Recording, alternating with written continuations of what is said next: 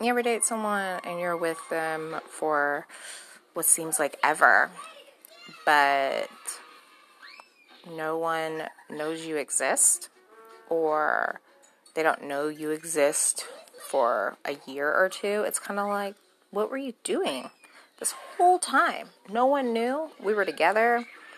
I mean, were you trying to cheat on me? Did you cheat on me? I mean, what's going on? How could no one knew that I existed, but everyone knew that you existed? Kind of sketchy. But there are girls out there and guys out there that continue to be in these relationships with people, and no one even knows that they're in a relationship, because in your mind, you guys are together, but in their mind, it's like, we're just hanging out. Like, what is hanging out?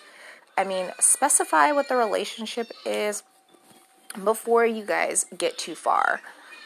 Like, are we together? Are we hanging out? Are we screw buddies? I mean, seriously.